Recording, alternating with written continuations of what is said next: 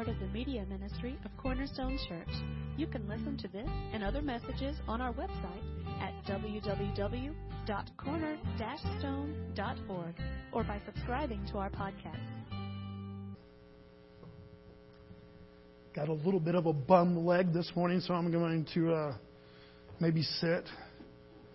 If I can stay seated the whole time, that will be a miracle. So open your Bibles to Philippians 4. When we started this 4 weeks ago, we were in Philippians chapter 4. We actually looked at the verses that are right after this particular passage. And we're actually going back a little bit to the previous verses in chapter 4. Philippians chapter 4, verses 6 through 9 this morning. We're not doing that to be confusing. We're doing that because it was just the flow of the way that we were preaching this particular series. If you remember about 4 or 5 weeks ago, we started off and said, okay, because He lives, we can actually have true contentment. A true contentment, a contentment of the heart and the mind and the soul. Not just, contentment is one of those elusive things, the kind of evasive things that kind of goes. You get to this level and then all of a sudden, you find yourself not content. And so you want to go up to the next level or whatever it is, whether it's material things or relationships. And yet the Bible says, we saw Paul said, I've learned to be content. Not that I was born content. Not that there was a moment in time that he said, I just became content when this happened. He said, I've learned to become content no matter what situation I'm in. So we tried to absorb that and not just see that as a practical duty of Christianity. But why? What was his foundation for being able to stay that? How did he establish that? And we saw that it's all established in the finished work of Christ. It wasn't Paul just saying, hey, here's how I've kind of matured myself and my understanding. He said, no, because of the resurrection of Christ, because we know that God is in full control, He's sovereign, the most dismal day and on planet Earth turns into the most glorious day for all the world. Hey, I can be content. Because I know that even if circumstances are going one way, that Christ is still my Savior, that God is in control, and I can really trust this. Then after that, we looked at what Christ said in the Sermon on the Mount when He talked about worry. That was kind of convicting. There was a lot of you, if you could have seen your faces that particular day, you were not a fun crowd to really preach to, because everybody was sitting there, okay, man, this is one of my sins, or this is one of my struggle areas, because it really is for all of us. And yet, it is still predicated, to be able to overcome worry and really absorb what Christ said there in His command, is still predicated on this truth of Christ and His resurrection. Had Christ not risen from the dead, guys, we would have a lot to worry about. You would have to worry about your eternal destiny. You would worry about your days. You would even have to worry about your provision. And yet, in His life, Christ said, when He was here in His ministry, He said, hey, look, if the Heavenly Father takes care of the birds, He takes care of the grass, He's going to take care of you. And He really put a challenge that really looked a little offensive, if you remember. He said, when you worry, you're not trusting God in these areas. He said, you're acting like a Gentile. And really, the translation there was an unbeliever. You're acting as if there's no God. So again, we see a very practical thing in our life, don't worry, built upon a theological truth. Then a couple of weeks ago, last week, we looked at hope. How we all need hope in our life. Hope is one of those things that's gas in our tank that kind of gets us out of bed and we hope. But there's two different kinds of hope in the world. There's that kind of hope like, I hope things get better tomorrow. Or, hey, we have a party today. I hope it stops raining and the sun comes out. There's that kind of hope that's wishful thinking. And then there was biblical hope. The hope that we found in the Scripture. That says, okay, because Christ has done this, here is a real hope that you have for your life. Well, that's what we're going to look at this morning. And we look at this last one of peace. We're going to look at two different forms of peace. And I hope that we're really honest in our evaluation of which peace are you more striving for, that you're looking for. Because, we sing a song like that last one. How many of you remember that song? That's kind of an old song. How many of y'all grew up singing that song? It's kind of one of those songs that you kind of dust off a little bit every once in a while, and you're going, man, that's just a good old song. And Ricky, I really appreciate you doing that. But how many of you have some emotions when you hear that and you're singing that? There's emotions that come out, kind of good emotions, affirming emotions. Okay. Here's the thing, guys. Here's the whole premise of this series. Those emotions are good things. a confidence, a joy, even a peace that we'll talk about today. But it's predicated upon what? That because He lives. See, that's the whole thing. That's the whole purpose. This isn't, okay, here's your duty. Go out there and be happy. Okay, go have peace. Now, what we're looking at is that we didn't want to leave Easter just on Easter Day. And we said, okay, because He lives, because of this resurrection, here's the transforming power of that resurrected life. And now, whether it's contentment, worry, whether it's hope, or whether it's peace, I can have a reality of this in my life, not because I live in a peaceful situation, but because He lives. Because He lives, I can face tomorrow. Because He lives, all fear is gone. Not that there's not fearful things in our life. Christianity is not a call to utopia, guys, to where all of a sudden everything just goes right. And that's one of the things that we see in the Scripture today, that Paul in the New Testament, Christ never gives us this picture of Christianity as being a life where everything is satisfied, where there's not things in one way to worry about. Certainly there's undue situations in the world, but that we have a confidence in what Christ has accomplished. Here's my mini sermon, and then we'll get into the major sermon. I mean, really grasp this. Try to grasp this as much as you can this morning. We've said it before. We are very content if we place our trust and faith in Jesus Christ, His death and resurrection, and we believe that for our salvation. We're very content to say, hey, if I died right now, I'm going to heaven. I know without a doubt that I'm going to heaven. Not based on my works, my goodness, but because of what Christ has done, and I've put my whole trust and faith in that.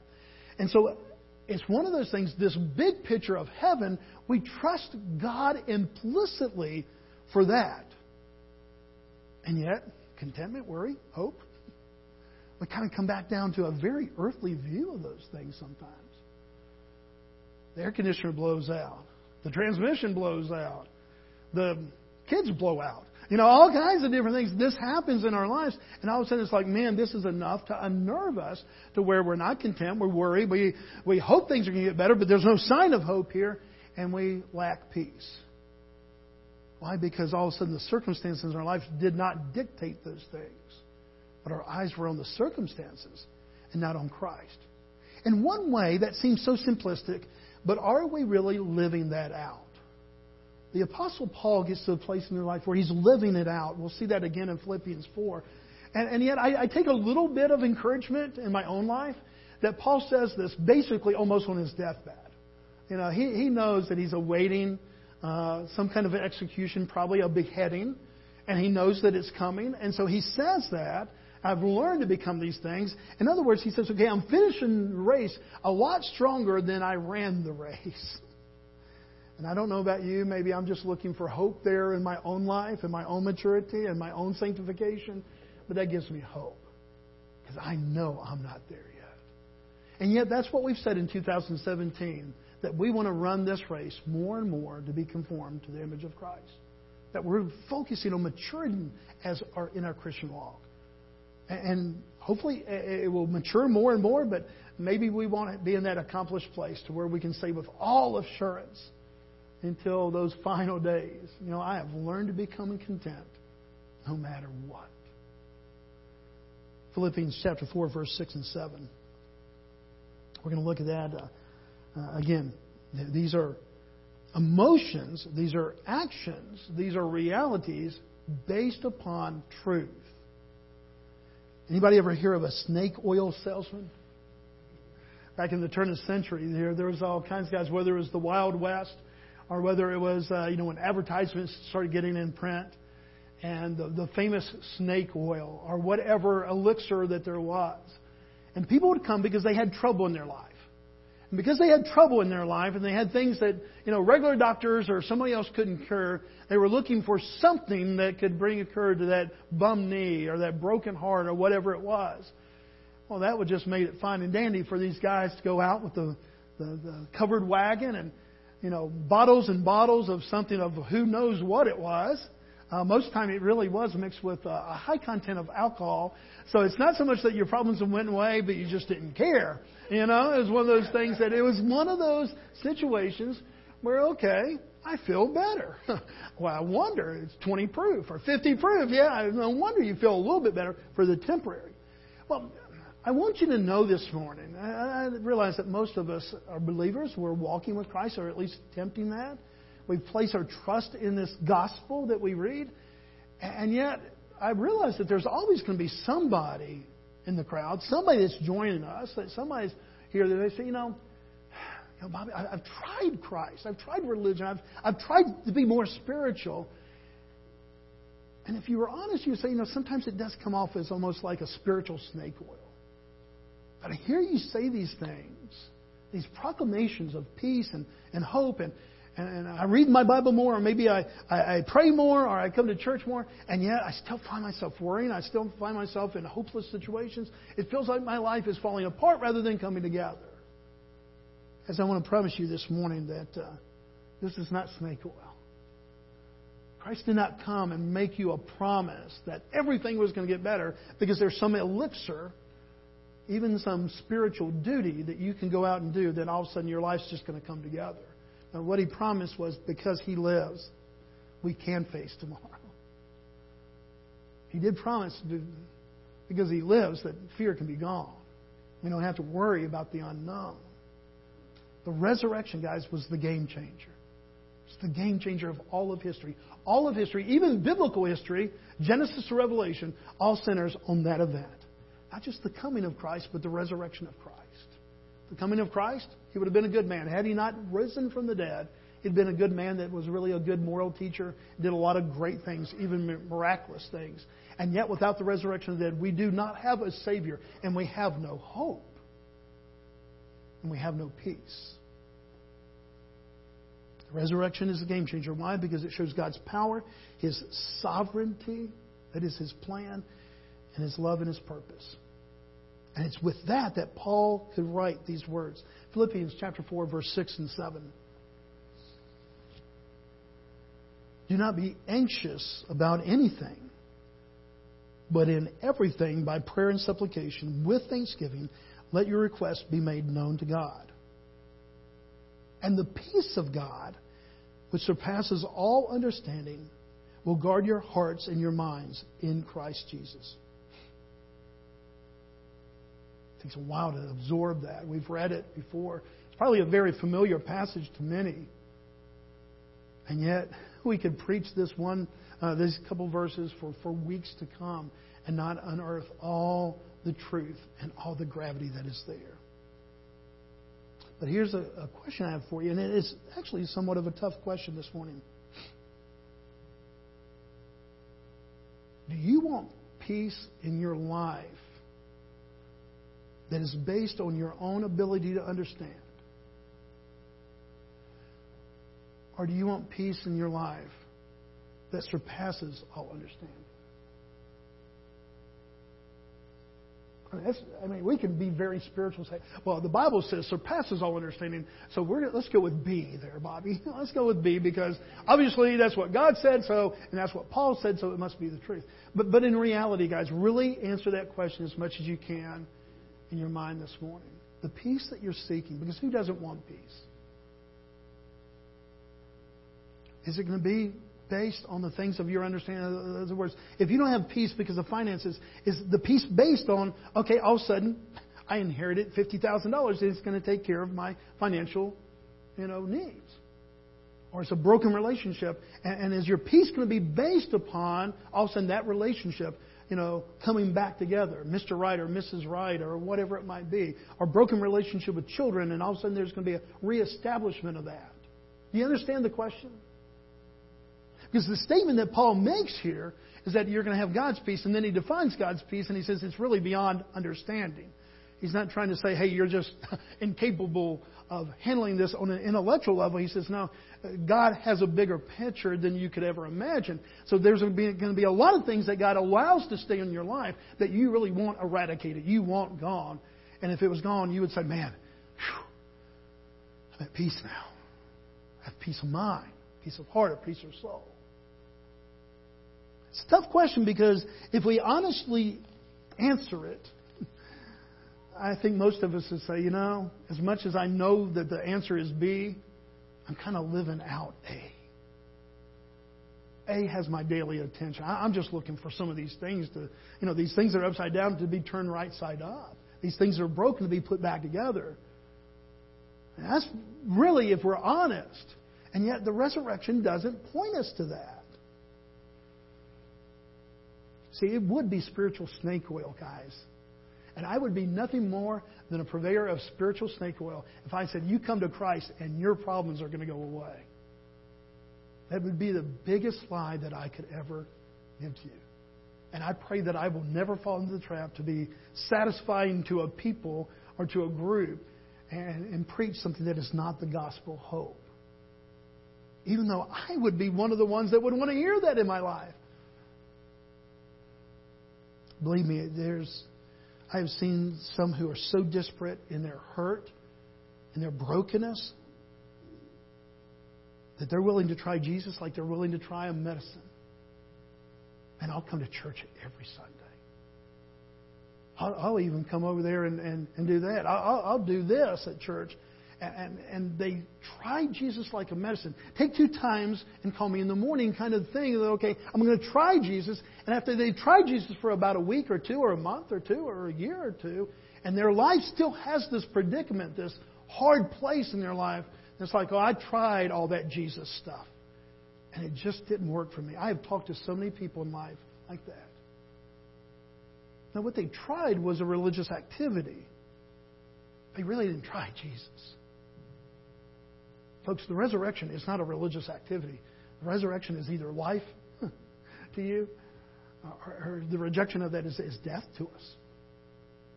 It's either going to be hope or peace or contentment, or it's going to be that we're going to be longing for more.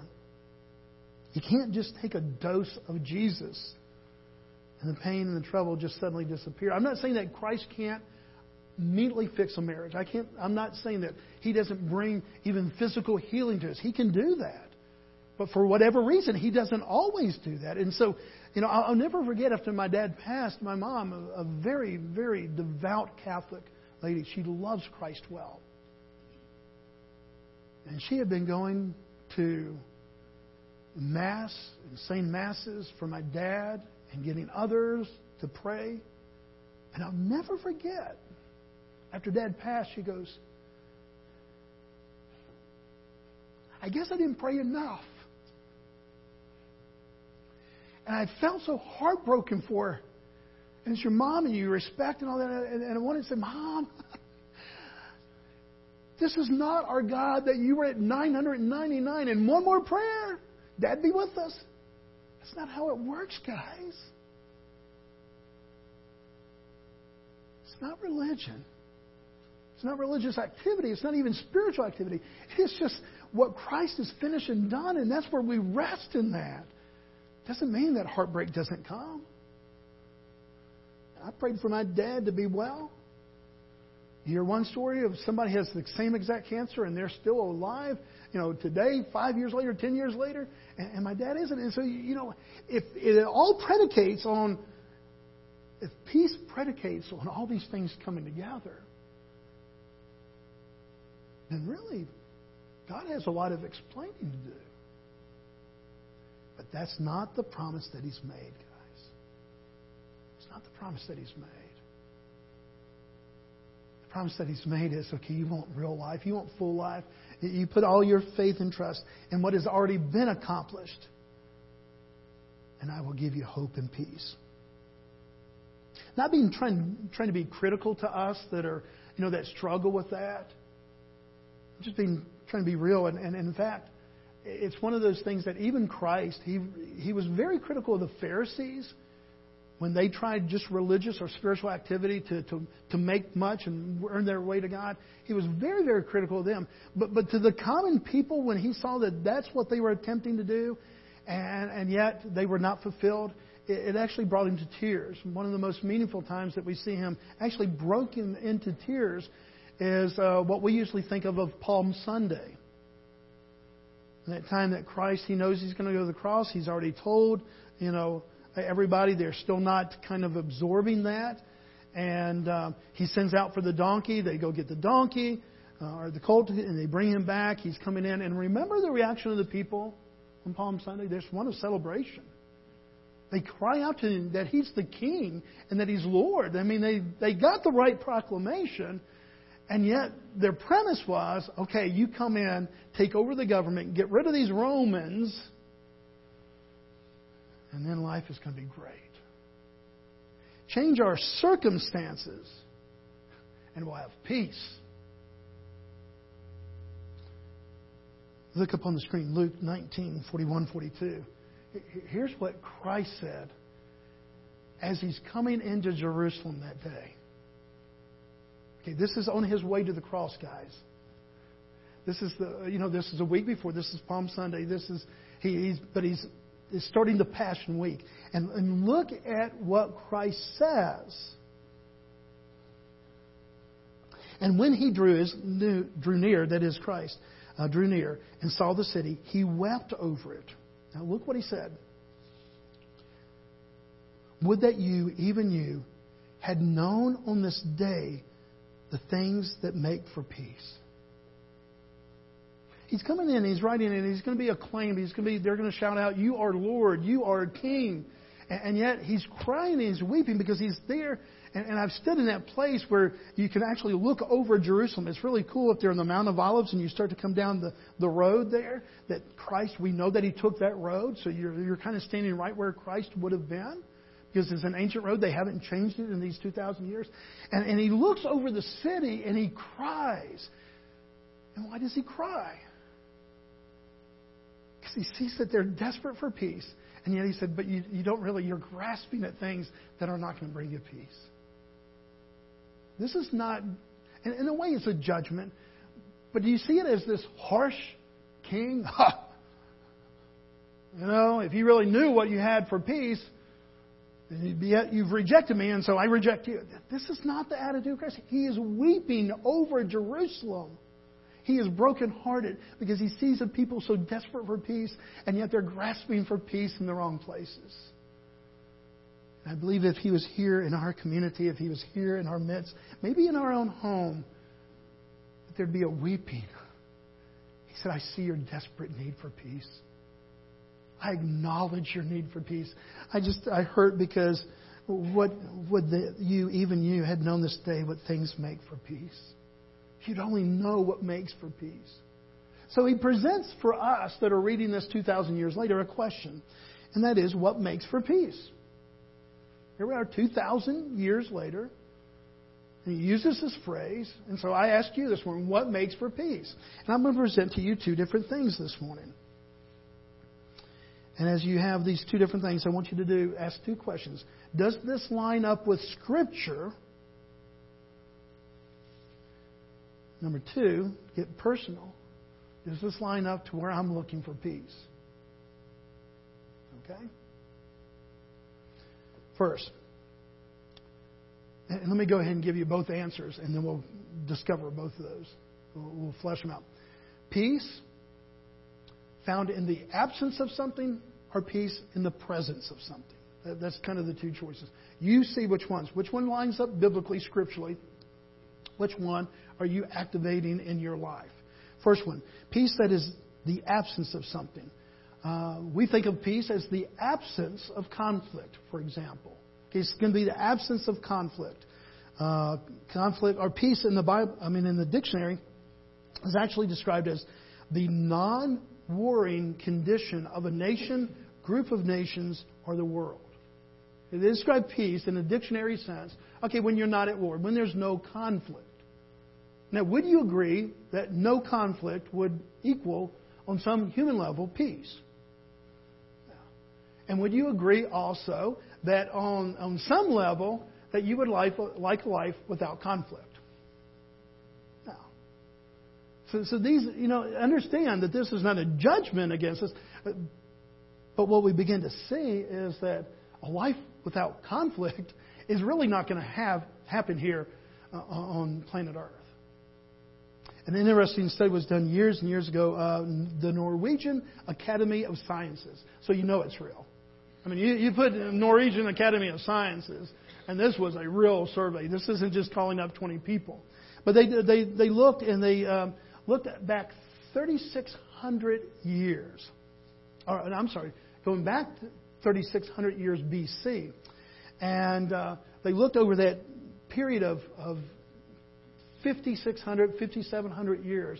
And they found that in all that, in human history, as far as they could tell from written history and recorded history, that there was only 292 years where there wasn't a known conflict among peoples in life.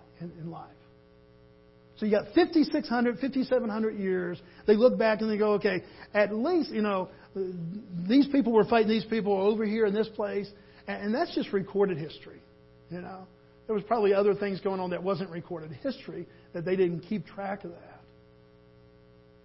Now, think about it, guys. 292 divided by 5,600 or percentage of 5,600.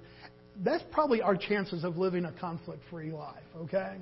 Whatever that percent is, if you're a math student out there, you can give me that percentage later. I didn't figure it out. But it's one of those things. 5,700 years, 292 of those years conflict-free as far as they knew. That's a really small number. My point being, guys, yes, we think of peace as the absence of something, the absence of conflict, and yet the reality of that, it just doesn't happen in real life. And here's the danger of it. No one would disagree with that. The absence of conflict would equate some measure of peace. The problem is, where do you find that? And so here's the natural human reaction. For me to find peace, I need to escape. I need to escape the marriage. I need to escape this job. I need to escape this life. Do you understand that? Are you tracking with me on that? That one of the things that we can conclude from a human level, not from a spiritual level, and do not think that this is biblical, but one of the things that we can do then is withdrawal and escapism. That's why people sometimes get hooked on different kinds of drinks and drugs and different things. I'm going to escape into a place that my world is all convoluted here. It's full of conflict, but at least in my closet, if I've got my fifth of bourbon, hey, I'm okay.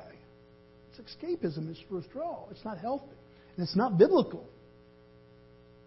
God's answer to conflict in our lives is not to withdraw or to escape, even though that would be the natural human reaction. To go back to what Jesus was saying, or what he was facing there, they were thinking, okay, if we can escape the Romans, if we can kind of withdraw, if we can get them to leave, then we'll have a place of peace. And Jesus, when he said that, not only was to keep that verse in proper context, so he wasn't just talking about their current situation, but he was already looking at the fall of Jerusalem that was going to come in AD 70. And he knew that millions of Jews would die. And so he's weeping. Because, guys, you're grasping for this peace as maybe this release of conflict in your life, and yet that's not where you're going to find it. But there's a second thing. Peace that is the absence of chaos. Now, a lot of chaos we've actually invited into our lives. We're busy people. We have loaded ourselves down. And there is a beauty to a simple life. There's a beauty to a life living in simplicity. And sometimes we've attempted to do that. And our attempt is to have that simplicity. The attempt is to not have chaos in our lives, to try to eliminate chaos. And so if we get rid of this, if we get rid of that, we get rid of that. It's still that form of escapism and withdrawal. I'm not saying that there's not some good wisdom. I think a simple life is probably a better life than complicated life. And yet, even in a simple life, would you say that there is going to be chaos? Yeah. And thank goodness for Allstate Insurance to remind us of that. Driving down the road, fooling with the radio, and there's chaos. I love those commercials. As a marketing major, management major back in college, I think they really do a great job of this chaos popping up all over the place. They come out and there's a tree on their car. They come out to this place and there's chaos. And chaos is not invited in, but does he come in your life? Do you invite chaos? Sometimes we can say that we do that by our busyness. But even when you try not to have the chaotic life, does chaos find its way into your life? Have you ever wondered why? That chaos would come without invitation? Let me show you another slide, and I'll give you the theological point of it. Go to that next slide. That is Mr. Chaos in the Garden of Eden with the serpent and with the fruit. Okay, it goes back to Genesis 2 and 3. What I tell you all the time, guys, we did not have chaos in the world until the fall. And the minute that man became dependent on his own intellect, his own decision, his own independence from holy God, and rejected that and went his own way, then chaos comes in. And it has remained since, and it will remain. It will remain until the day that you and I cross that river, as we said this morning. No more crying, no more pain. Oh, because there's just this sweet little place of the no. Because the resurrection of Christ will be fully known at that point. Sin will be fully eliminated from God's presence in heaven. And we won't be in a place of chaos anymore. God's perfect order. But until then, guys, because of that, your life and my life is going to be filled with chaos. Third thing. Sometimes we think that peace is the lack of crisis. Conflict, chaos, crisis. How many of y'all have had crisis in your life in the last month? Just raise your hand. Yeah. It wasn't just the conflict. It wasn't just, I wish, I wanted the Falcons to win, not the Patriots, Well, I don't know. That's borderline crisis. Depending on how much of a Falcons fan you are. But, I'm not talking about things like that just kind of come and go. I'm talking about real crisis in your life. Most of us could raise our hand that, hey, in the last month, there's been crisis. If we go back 6 months to a year, we can say, hey, man, there was real crisis.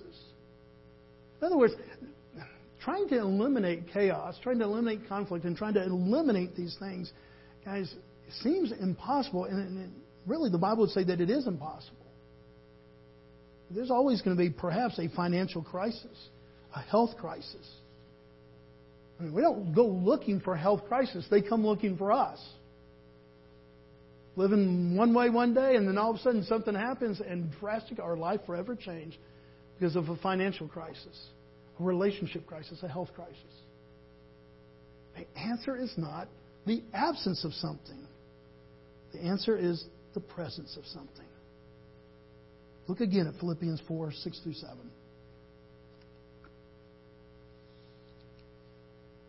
Do not be anxious about anything, but in everything by prayer and supplication, with thanksgiving, let your requests be known to God. And the peace of God, which surpasses all understanding, will guard your hearts and your minds in Christ Jesus. He mentions prayer. He mentions that this is going to create a peace that surpasses understanding, and that it will guard our hearts and our minds. What you see there, is that the absence of something or the presence of something? You can say it out loud. It's the presence of something. If Paul says, okay, you want this kind of peace? You want the peace of God? He said, it's not the absence of conflict and chaos and all these things that can grow. He said, no, it's actually the presence of God. And when you pray, you actually are kind of, in tune with the presence of God. When you're doing, when you come and you draw close to God, and He's going to do things that it surpasses understanding. That was our original question. Do you want a peace that really matches your understanding? That is, you can figure it out? Or would you be satisfied with a peace that surpasses understanding? In other words, there's still chaos, there's still conflict, there's still all this stuff going on in your life, and yet you go, it is well with my soul. I don't like my circumstances, but it is well with my soul. Why? Because He lives. Because He lives. And because of His resurrection and my belief and my faith firmly planted in that, I can face tomorrow. All fear is gone. I really don't have to worry. Now, does that sound superhuman to you? In a way, it does. But that's what maturity, Christian maturity, should look like. More and more and more and more. If you're young in Christ, you're probably not there yet. If you've been walking with Christ for a long time, you should be farther along than when you began. It truly, folks, that's what we're looking at in 2017. This maturing walk, more and more conformed to the image of Christ, more and more thinking like Christ, that real transformation is taking place in our life. Not just, I never used to go to church, and now I go to church all the time. Didn't know a single song, now I know like 5 or 6 songs that they sing. Never used to pray, now I pray every time I say, I eat my food. I'm not saying those aren't good things. Please come to church. Please enjoy the songs. And please, bless the food before you eat. I mean, those are good things. But that is not the measure in the New Testament of what a changed life in Christ looked like. They got very practical. Paul says, man, here's the change. I didn't used to have peace, but now I've got peace. But it surpasses my understanding. He's writing from jail. He's waiting for his head to be cut off. What part of chaos and conflict is being eliminated in his life? And yet he says, not heroically. Hey, look at me, Paul. I can say, throw your best shot at me and I can still have peace. No, he says, man, I've run to the cross into an empty grave, and here is my hope. This is not your heroic measures. This is your desperate run to the cross. And to quote another old hymn, I need thee every hour I need thee.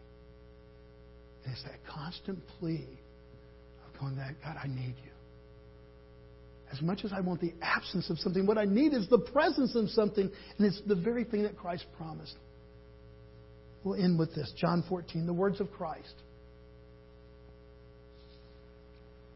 Verse 25 through 27. These things I have spoken to you while I'm still with you. Now remember, he's going to the cross. This is near the end of the ministry. Christ. If you have a Bible that has red letter edition, the words of Christ, this is in red. These are the words of our Savior. This is His promise that has been made yes and amen through His death and resurrection. Verse 25, these things I have spoken to you while I'm still with you, but the Helper, the Holy Spirit, whom the Father will send in my name, He will teach you all things and bring to your remembrance all that I have said to you. Now look at verse 27. Peace I leave with you, my peace I give to you. Not as the world gives you, do I give to you. Let not your hearts be troubled, neither let them be afraid. He says this in the next several days. Did God eliminate conflict from Jesus' life? It intensified unlike you and I would ever know. Did God eliminate chaos from His life? No. You got Peter doing this, you got Judas doing that. There's chaos everywhere. Did He eliminate crisis from Jesus' life? No, I think we'd be safe to say that the world's biggest crisis, deepest crisis, however you want to describe it, happened in those coming days. That God's Son would go to the cross and take our sins, be buried in a grave, to die. And yet 3 days later we have a resurrection. And so this promise that He makes before His death now is proven by His resurrection. And because He lives, we can take this to heart. This morning, are you looking for peace from the absence? I mean, be honest with yourself. You don't have to tell me. Honestly, ask yourself this question. Am I really looking for peace that is the absence of chaos and conflict and all these bad things? Or am I looking for peace in the presence of Christ? A peace that surpasses understanding, because it just doesn't make sense. I need a peace that doesn't make sense. I know what I want is the elimination of these things. But that's just not going to happen. We're in a broken world and we're broken people. So what my real need is to have a peace that goes far beyond my circumstances. A peace that surpasses my level of understanding. It's not the absence of these problems. It's the presence of this gift of God through Christ. We're going to end with another. We've been doing a lot of old hymns here lately because they stood the test of time. and they're good. They're familiar to us, and so we can sing them, and they bring back some really good memories. But they also speak of biblical truth. We're going to end today with the song "It Is Well With My Soul." Many of you probably know the story behind that. It's just a very heart-wrenching story. The guy's a lawyer in Chicago. He's got a wife and 4 daughters, and they're going to Europe. He's supposed to be on that same ship. He's not able to make it because of some things that happened there in his workplace. He stays behind. Wife and 4 daughters get on that ship. They're going across.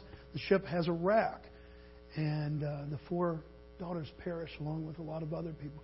The wife survives. She sends back, I said earlier when I was talking to the praise band, a text. It wasn't a text. It was a wire.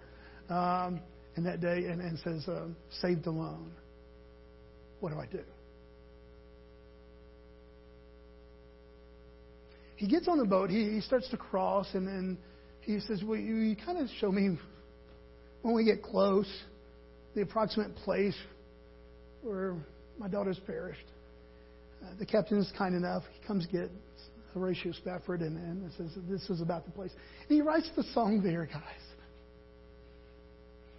Chaos, conflict, crisis, bigger than life.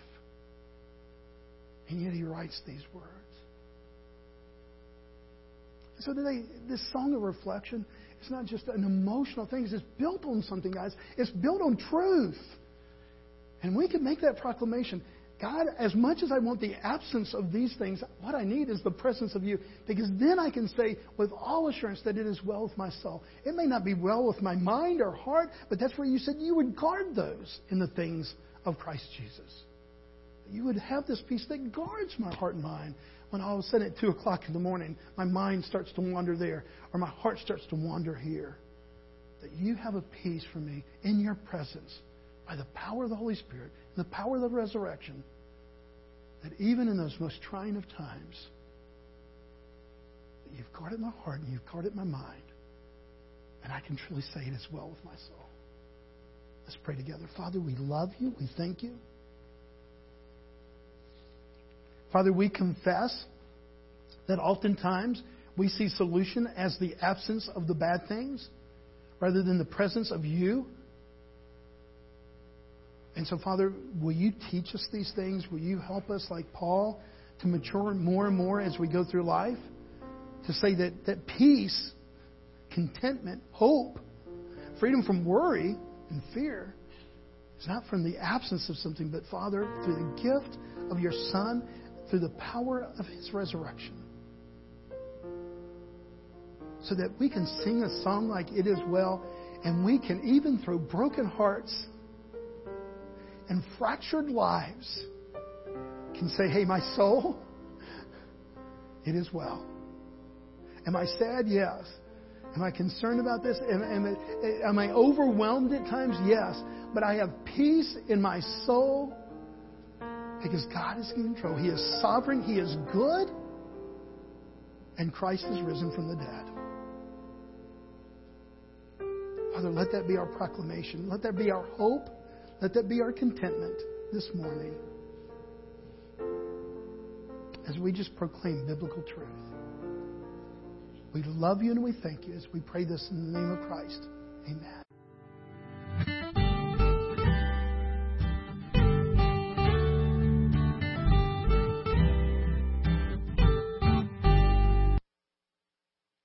Thank you for listening today.